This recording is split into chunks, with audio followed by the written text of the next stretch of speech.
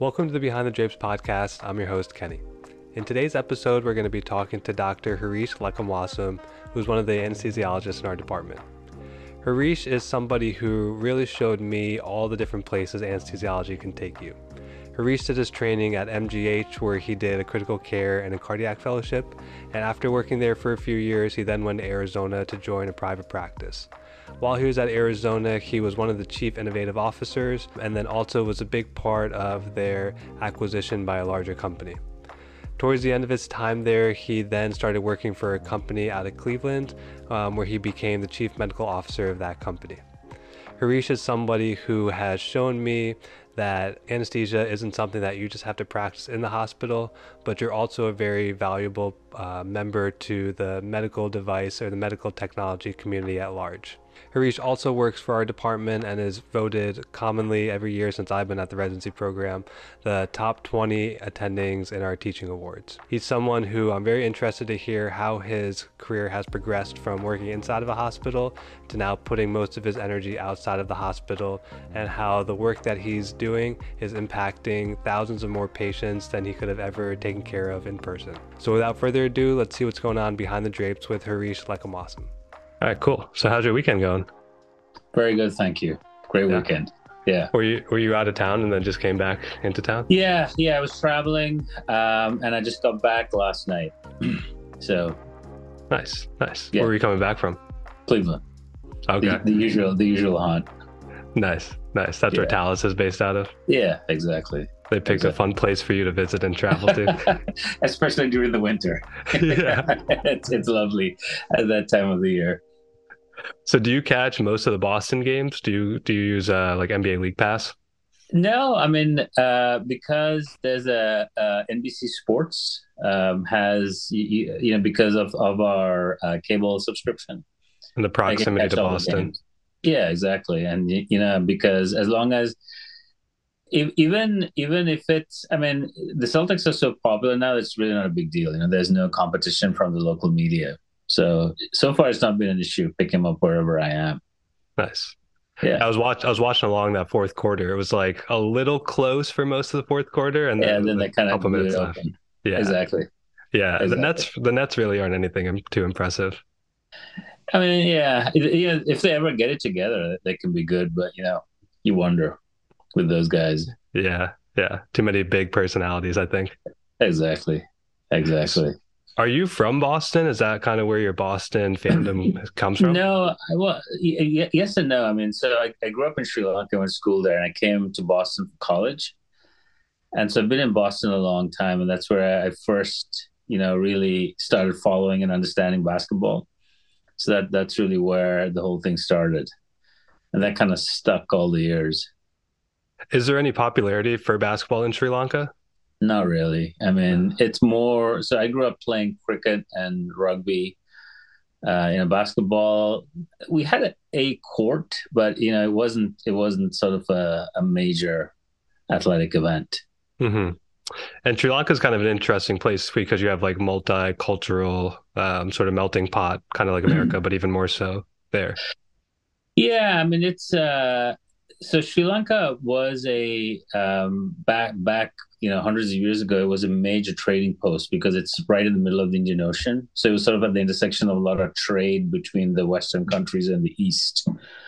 But it's a predominantly Buddhist country, because Buddhism in general it's not a religion, it's philosophy, right? So for the longest time, we didn't have any religious sort of separations between the various populations there. So there were Buddhists, Christians, Muslims. But then, unfortunately, over the last sort of 30 years, there have been rifts forming around ethnic lines. Not religious lines, but sort of more based on ethnicity. It's like everything else. That was the reason. That's one of the reasons that drove my coming to the U.S. Many years ago. But like everything else, it's money and politics and power, and people get leveraged, for all kinds of unfortunate reasons. Right. So how does like a young high school grad from Sri Lanka find their way to MIT? Out here, a lot of luck, I'd say. So when I was in high school, I got into medical school out of high school. So Sri Lanka is part of the Commonwealth, and the Commonwealth education system is very different to the U.S. So when you're in high school, you have to decide if you're going to do medicine or engineering or accountancy or whatever it is that you're going to do. And then you sort of get farmed out very early on. So when I was in 10th grade, so that was when I was 16, I decided I wanted to go to medical school. And, I did. So in 12th grade, you're supposed to do this entrance exam to the universities. And then I got admission to the local medical school. But there was a huge civil uprising right around that time that was rooted in the universities. So the government basically shut all the universities down. Hmm. There was a lot of civil problems. There was bombs going off everywhere, and people were getting drafted into the military. It was a bit of a crazy situation. And then so my mom, and my mom is I have a single parent, and my mom at that point decided it was unsafe, for an 18-year-old kid to be kind of floating around, Right. especially without university to go to. Possibly going to get drafted into this. Possibly, there was a lot of, there were protests. There's a lot of things that could have happened that could have been dramatically altered my life. And Yeah. She decided it was time to get out. And most people back at that time, just in the late '80s, would go to the UK or Australia, but it was very expensive. And my mom didn't have a lot of money to pay for that, so I applied to the US primarily because the US was very generous in offering scholarships for kids that deemed needy / deserving. So I got the first place I had heard from was from MIT, which was pretty crazy. I got a telegram from the guys, and then they interviewed me over the phone, and then I got an offer, and I was like, all right. And then so I showed up in the fall of 1989. Pretty crazy. Yeah. How did you find medical engineering, knowing that you wanted to go to med school? Like, how did you make that connection? So I didn't, it's interesting. I went into medicine from high school because it was sort of my family business. My parents, my grandparents, everyone had been physicians in Sri Lanka. So I sort of did it because that's sort of what people did, Yeah. Yeah. I'm sure you can relate to the whole sort of Asian way of things. Right. But I really enjoyed math, and one of the downsides in the sort of the British education system, at least back then, was that if you opted to go into medicine, you essentially stopped any technical learning. It was all biology and zoology and things like that. So when I got to MIT, I had the chance to sort of reset everything that I wanted to do, and so I decided to go into sort of primarily mechanical engineering because I sort of enjoyed tinkering around with things. And then I met during my second year. I was 100% going to be an engineer. During my second year, I met a guy who turned out to be my mentor for the large part of my adult life, and he happened to be the head of the Harvard MIT medical school, like a combined medical school it's sort of a program within the Harvard Medical School that he had helped start. And I had no idea of any of this stuff. And, so I got to working with him, and we got pretty close. And then once he heard about my background, he sort of convinced me to fuse pre-medical requirements into my engineering curriculum. And back then MIT didn't have a biomedical engineering discipline per se. So I did sort of my own kind of weird hodgepodge major with mechanical engineering. It was called course 2. But then I did a lot of the other things that you'd want to do if you were looking into do biomedical engineering. And I worked a lot, actually worked at the MGH biomedical engineering lab, which was one floor away from the Department of Anesthesia. So I got to meet a lot of the anesthesia people there. Cool. And and then along the way, he sort of talked me into applying to this combined medical program, as a sort of a nice way of going full circle, which I did. And so I got in and, kind of went on from there. What was the setup that you had there? Because did you also get a master's in mechanical engineering at MIT? I did. And was that part of the combo of getting into med school, or was that extra? No. So he, he felt very strongly that stopping engineering at a bachelor's was a huge mistake. And he wanted me to do an MD PhD, and I was like, listen, I can't. There's no way I can do that. You know, I got to pick one or the other. So we compromised on a master's, and he basically, the way I did it was I took a year off between undergraduate and my medical school, and that became my first year of my master's.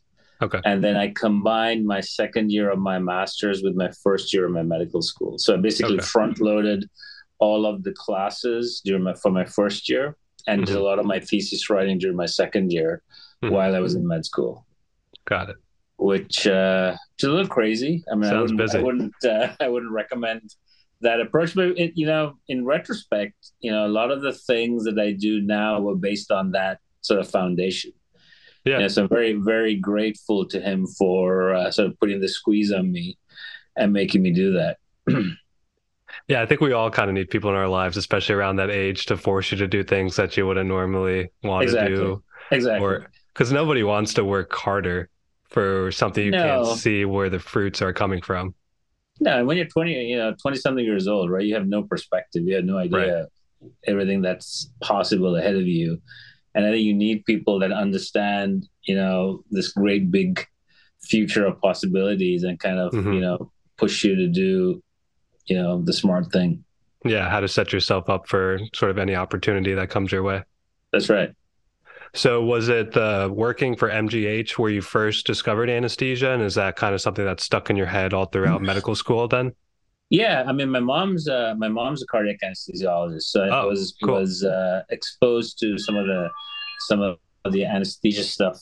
Excuse me, I'm just doing this. So I was exposed to some of the anesthesia stuff from an early age.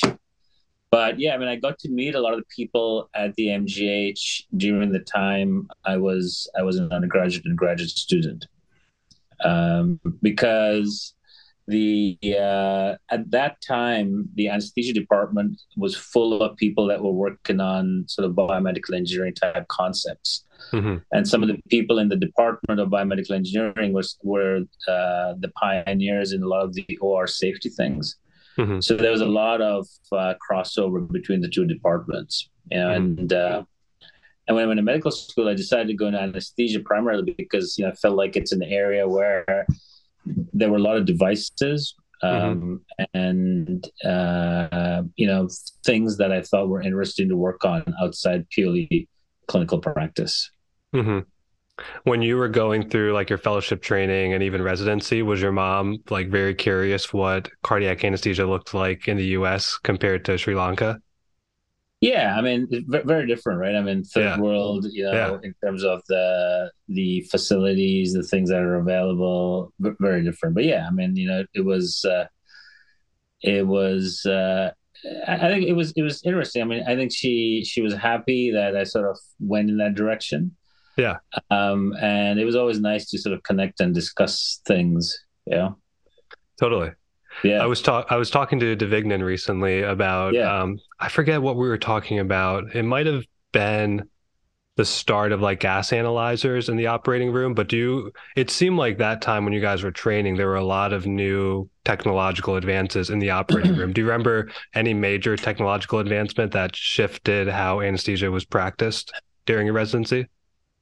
I mean, So the thing with anesthesia is it's interesting, right? I mean, I feel that there was a lot of innovation that probably predated my starting for a while, around safety. Pulse ox was obviously the big thing, gas analyzers, train of four, things like that.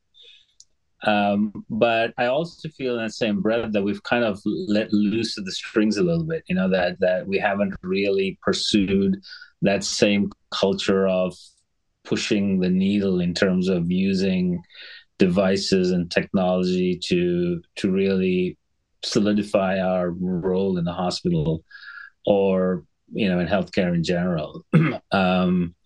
So I always was very interested in the ICU. Yeah. And some of the work that my mentor was doing was sort of looking to see if there was a role for expert systems in the ICU to deal with some of the problems even back in the in the 90s that people were having with ICU care, right? So this is before AI and things like that. But even then it was difficult because of culture and complexity in places like the ICU. Mm-hmm. And unfortunately, right, like I feel that things really haven't changed a whole lot over the last 20 years.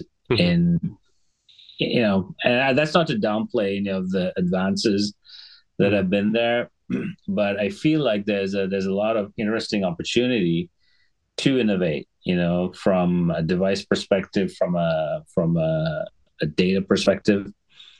And I think as anesthesiologists in general, we've sort of allowed other people to step in and do that, as opposed to taking the lead in a lot of situations.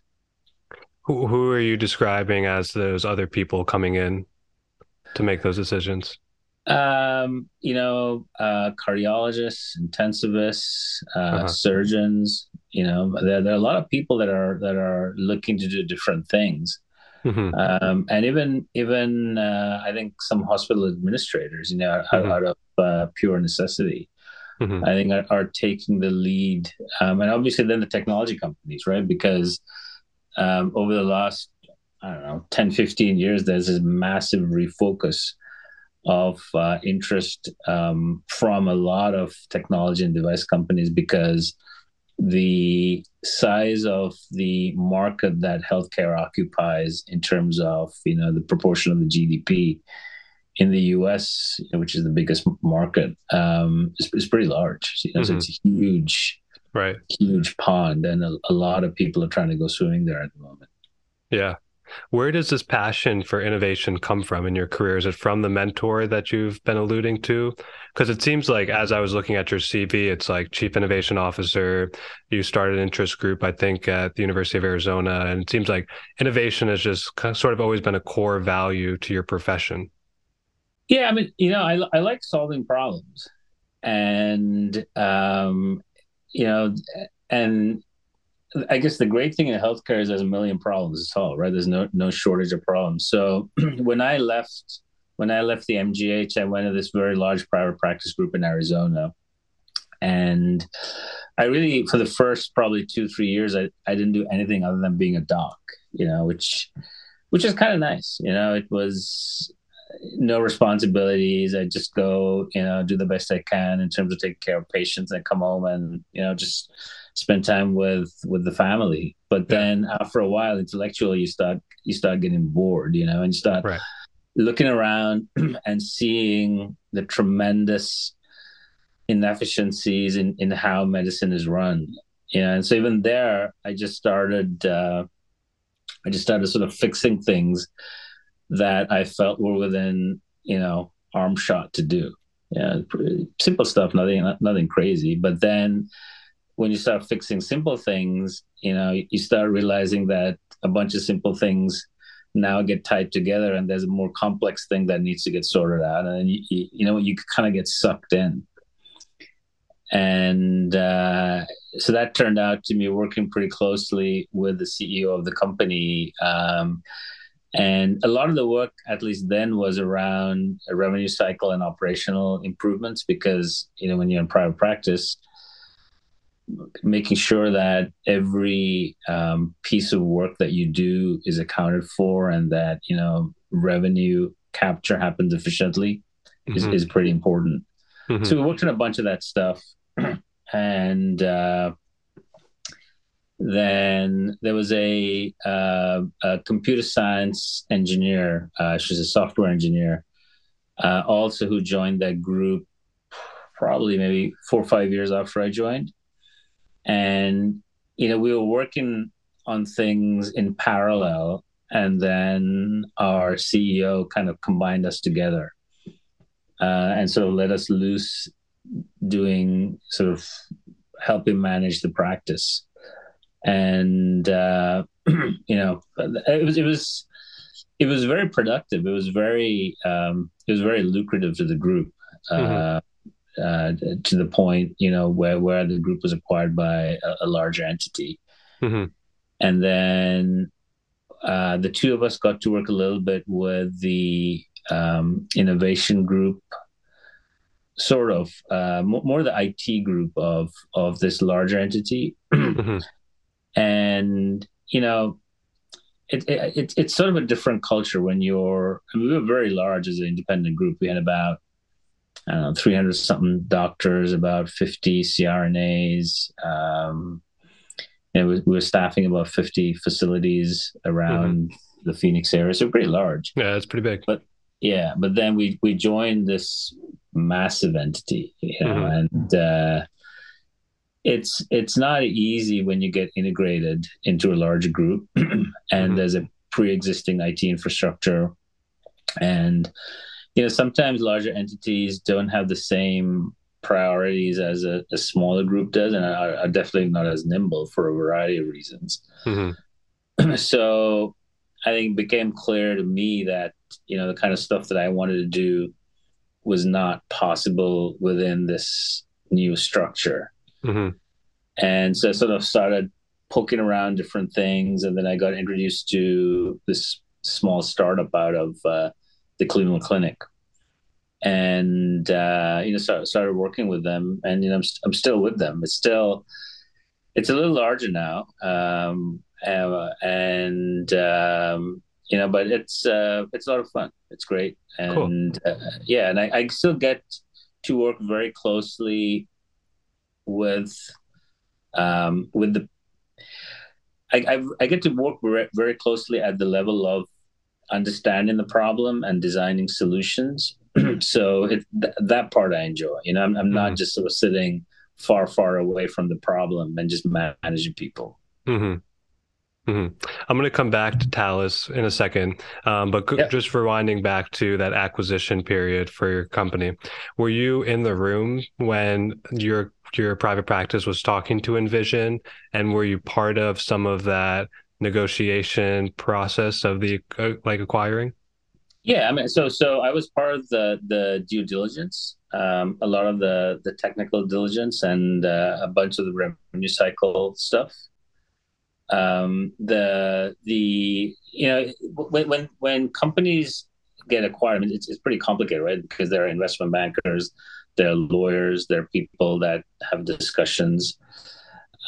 So it's not, at least that one wasn't sort of two people, sitting in a smoke-filled, boardroom, haggling over things. It was a very structured, complex thing that was negotiated and moved forward.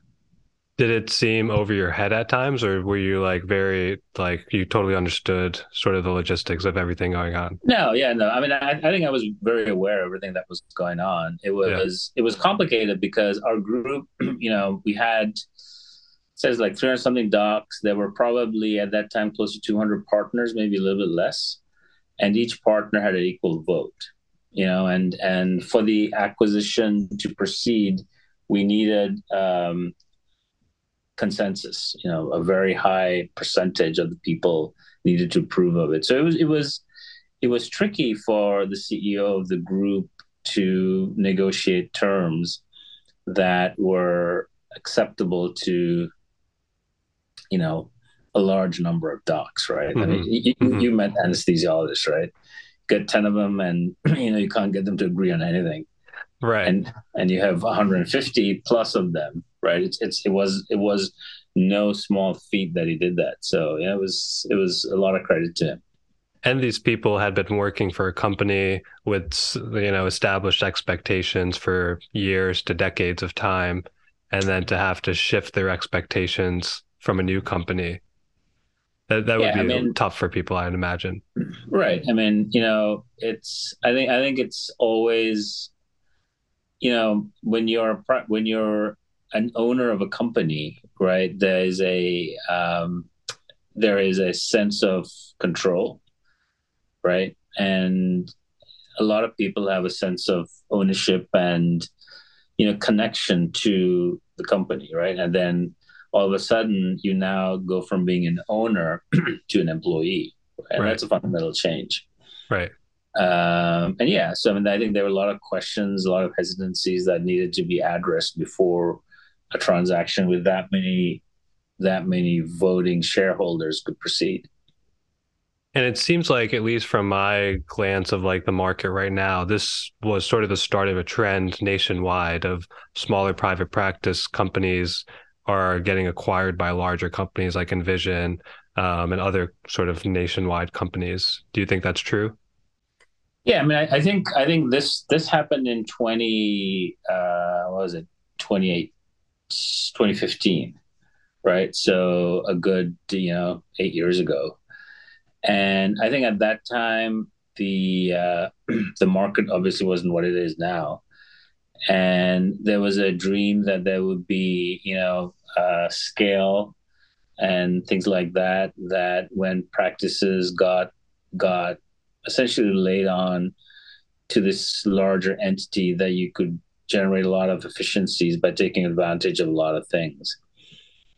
Um, you know, whether I think there'll be a lot of people writing about whether things like that actually worked out or not. I mean, you know, it, you know, it, it's interesting because things have changed quite a bit over the last several years. I'm sure you've seen some of these things that are written about private equity owning healthcare companies and things like that. So, I don't think it's quite as hot a trend as it was back then.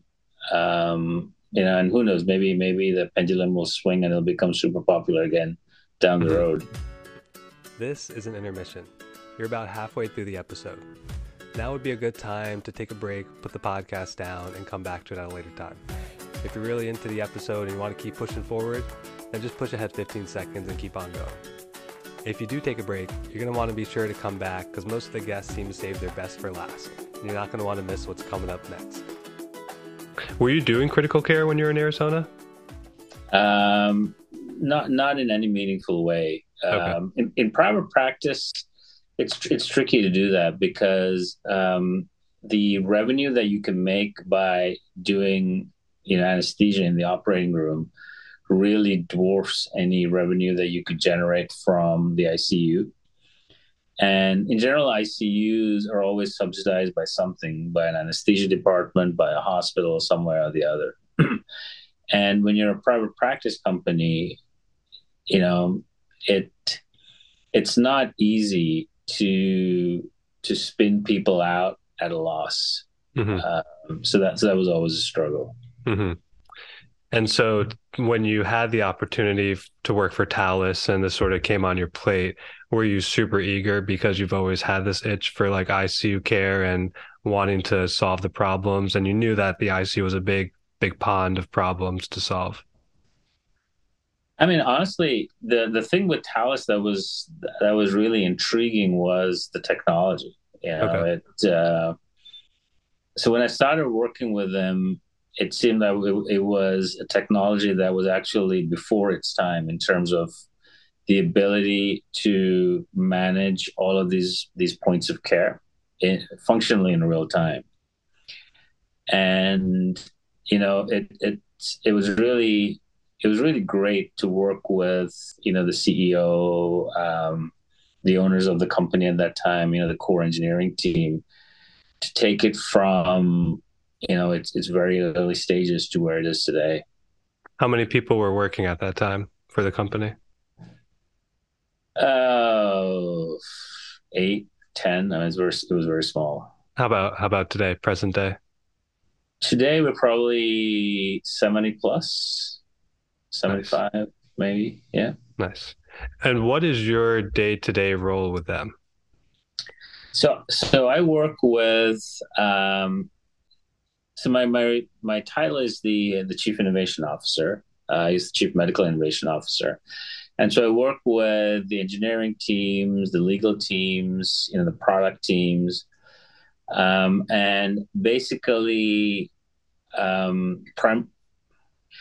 so there's a thing called product strategy, right? So what sort of things you need to have in your product portfolio in order to be able to provide value in all of these areas that we function in.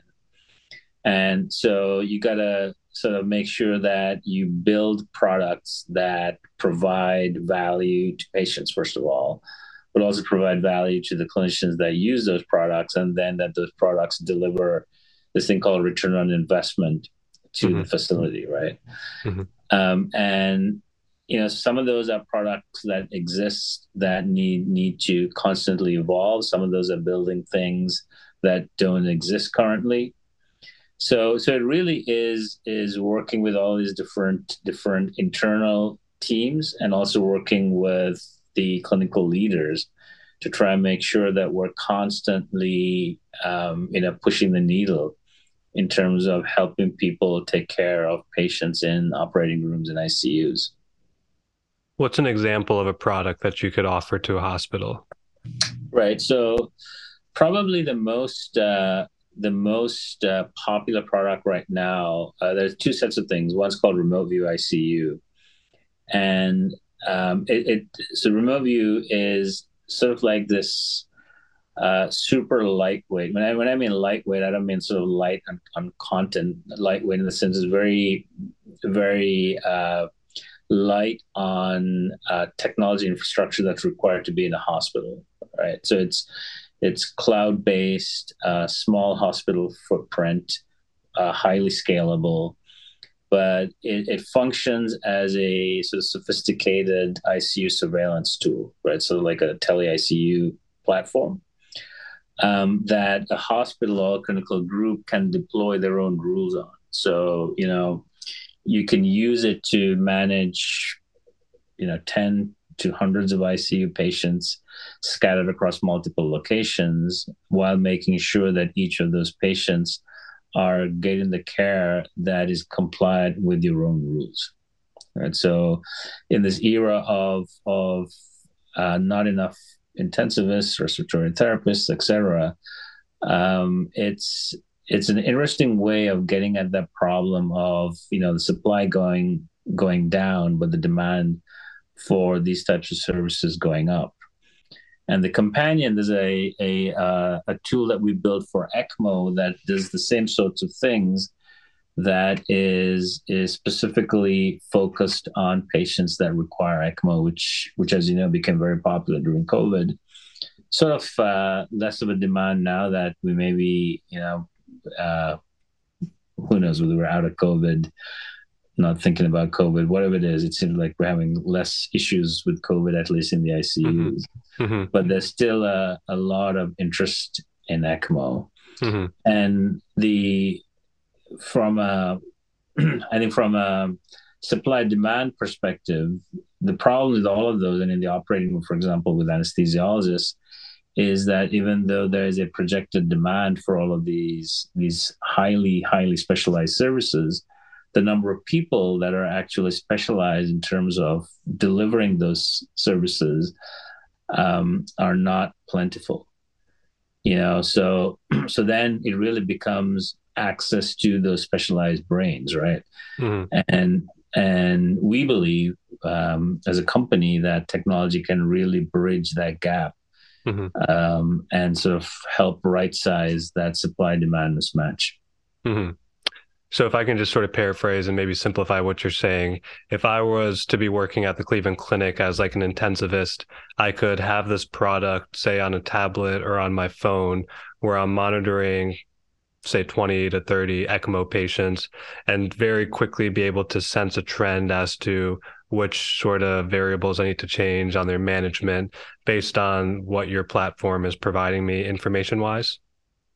Right. And I think the neat thing about the platform is that the platform allows you to deploy your own rules.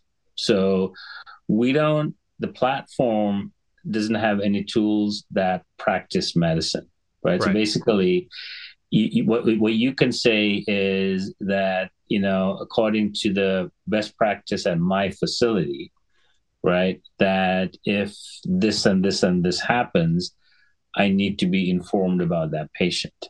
And Sure. then you will get that information, and then you can decide, whatever the next step is, depending on, what it is that you want to do with that information. Mm-hmm. Mm-hmm. So it's a bit of a different slant compared to some of the other technologies that will essentially guide you based on the technical tools of that platform. Mm-hmm. Right. And do you feel like hospitals have very different ways that they use these tools? Like, regionality wise, do you feel like it plays a big difference? Yeah, I mean, every facility has their own way of doing things, right? I mean, it it's interesting, right? I mean, if I were to say, hey, I got this thing that the Cleveland Clinic does, and now I go to the MGH or the Mayo and say, hey, the Cleveland Clinic does this, so therefore you have to do it, right? You can imagine how that's going to go, right? Right. Because everybody has a certain thing that they do, Right. right? And so our approach to solving the problem is that we understand that every hospital has a binder full of best practices, right, for managing people on ventilators, on ECMO, Yeah. ERES protocols in the OR, whatever it is. There's millions of these protocols. Right. But the compliance with these protocols is pretty low because people don't get the information they need. And then if they are not compliant with the protocol, you don't hear about that for months down the road, right? Mm-hmm. And so we built this infrastructure that allows a hospital to essentially deploy their protocols and then really rapidly understand how people are being compliant with those things so that you can really manage processes, right? So it's a very sophisticated process management tool. Mm-hmm. Yeah, it's fascinating. It's a very easy way to become more efficient in a way.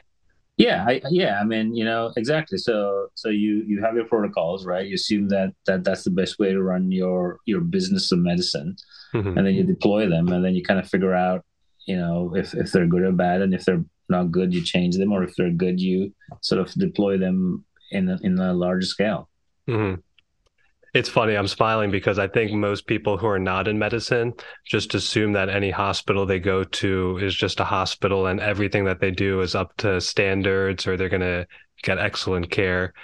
But it's vastly different. I'm sure you notice it when you visit different hospitals, how vastly different resources can be. Yeah, I mean, everybody's trying as hard as they can, right? Yeah. But it's just that everyone's overwhelmed.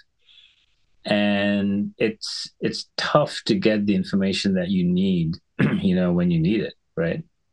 I mean, the information, like data, is present, but either it's buried behind layers of stuff, or there's so much noise you can't find things. I mean, I don't think it's a lack of effort or a lack of caring. It's just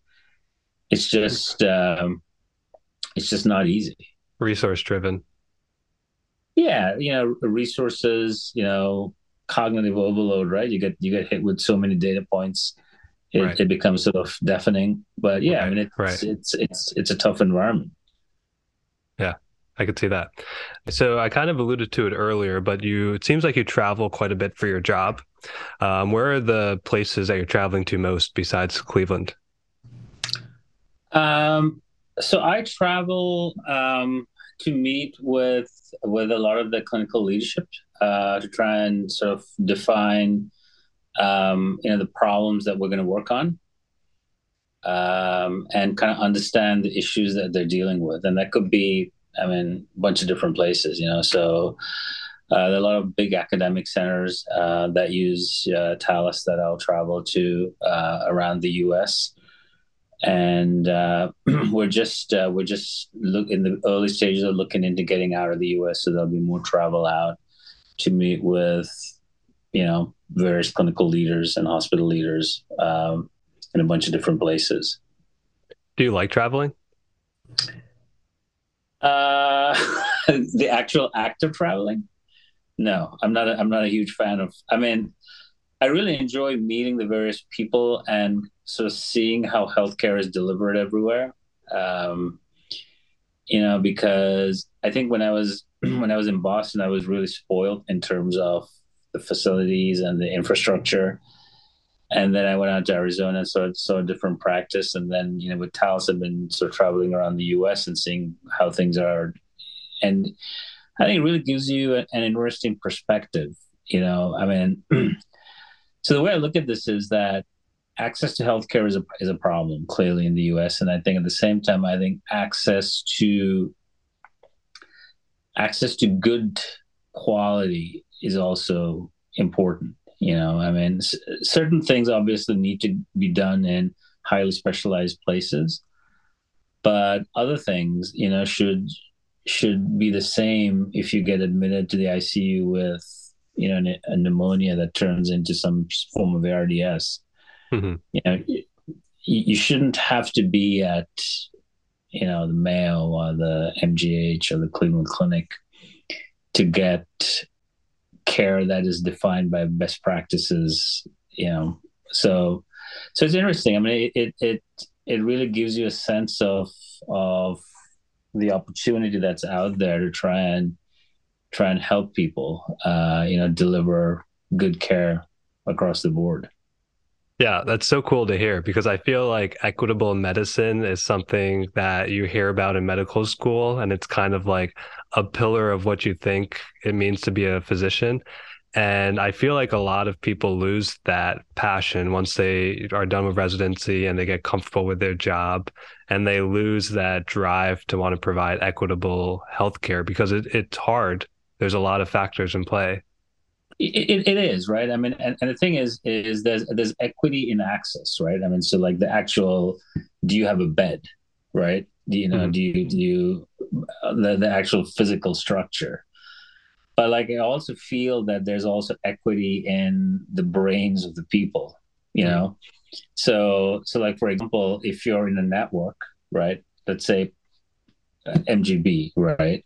And there's a super specialized brain that's sitting at one of the MGH or the Brigham, and there's another patient in a community network hospital who is sick, and then there's this person that can help them that's sitting, I don't know, 30 miles away, right? Hmm. But there's no technological bridge that Hmm. will combine that patient to that person. I mean, I think that's an issue of equity as well. Hmm. And I think that's where technology can really help, and that's what we're Hmm. really trying to do.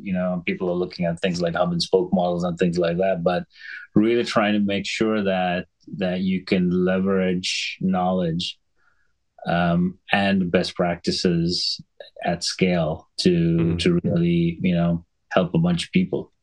Definitely. How do you feel like you've been doing balancing traveling with your job and your family life? Um, probably you're probably talking to my wife and kids, but I think it's fine. I mean, I think it's good. I mean, I don't have a horrendous travel schedule, right? I mean, and because my travel is more defined. And Hmm. sometimes I travel because I want to travel. Like I Hmm. travel a lot to Cleveland, the Cleveland area, so that I can be with the engineering team and the product team, etc. Hmm. Um, so I think it's fine. I mean, I just in general I don't like being stuck in a plane for a number of hours. So that's the part of travel that I don't like. But once I get there, I generally have a good time. It's it's really interesting, and you come back energized because you feel like, yeah, I can help with that, you Right. know. Right. So now, if I've went there and I was like, oh man, there's nothing I can do, probably. And when I say Be more I, right, I'm draining. talking about the company, right? I feel like Yeah. the products that we're building can really, really help. Yeah. And if I felt that, you know, there's nothing that could be done to solve this or to help people solve this, I think probably wouldn't enjoy it quite as much. Yeah. Well, that's a good feeling. I'm glad you have that. Yeah, no, I think it's great. It's been, I mean, I'd say the last few years have probably been some of the most rewarding experiences of my life. It's because I mean, for me personally, I feel like, some of the stuff that I contribute to will probably impact many more patients than I could have ever touched by myself as a clinician. Yeah. I think that's pretty cool. Definitely. I think that's really cool. And it kind of ties into sort of the last part I want to touch on in your career is you have this like awesome portion of your career, this sort of baby project that you've watched grow, and you're still very involved in it. Why do you still work in the hospital, and why are you still involved in academic medicine? What pulls you back into wanting to Yeah. still be an anesthesiologist and a mentor and a trainer for residents? I mean, I still like being a doctor. I still like taking care of patients. And I think I think I still feel like I'm pretty good at it. Sort of, I guess, a semblance of arrogance there. But if the moment when I feel like I wasn't able to deliver the type of care that I feel people deserve, I will probably step away. Um, and I mean, I think it's a lot of fun working with residents, with you guys, right? Because, I mean, I think in a large sense, healthcare is going to be delivered by you, right? And your colleagues. And then to have a sort of a small role in that, and it's kind of fun, especially when you get to, it's always interesting to try and understand what drives the various residents and kind of how Hmm. people are looking at the different things. Hmm. And then honestly, it helps me, right? Because I think that I feel like I I'm better at my job for Talis if I understand the problems clinicians are facing. And that's not to say that people that don't practice don't, right? But I feel like by being in the thick of things, that you really understand, sometimes how tricky it can be, right? And how technology has to perform if it's going to be adopted and if it's going to get used to actually make things better. Hmm. And I feel like being in the field allows me to, yeah, it kind of reinforces, right? And how important it is to kind of, Hmm. get things right. Yeah, yeah, makes sense. I love that you work for our department like 1 week out of the month, and you still get the open triple A's at the Merriam. Yes, that's right. Yeah, There's yeah, I no know, rest, right? no rest for you when you come here. Luck of the draw. Well, it clearly means you're still talented and trustworthy enough to handle uh, these sick cases. yeah, no, it's good. I mean, I still enjoy it, so that's why I still do it. Awesome, awesome. Well, thank you so much for your time. This has been an awesome talk. I've learned Absolutely. I've learned a ton about you that I didn't know from our previous conversations. Great. Excellent. And I'm excited to see where your career takes you. I mean, it's inspiring to me to hear that you've sort of found this career path through yourself, and it provides so much fulfillment in yourself and what your career has become. So it's inspiring for people like me to want to try and do the same for myself. Awesome. Well, I'm glad to hear that, Kenny. All right, Harish. Thanks for your All time. right. Anytime. Take care. I'll talk to you another time. All right. Have a good night. Bye-bye. You too. Bye. Thanks for listening to this episode of Behind the Drapes. If you like what you hear, be sure to hit the subscribe button so that you can get all the new episodes of the show as they drop right to your homepage. If you really, really liked what you hear, be sure to rate and review so that other people can find the show easily, and also tell a friend so they could check it out too. Special thanks to all the guests who come on the show and help make my job a lot easier and hopefully make an entertaining time for you guys to listen to. We'll see you next time.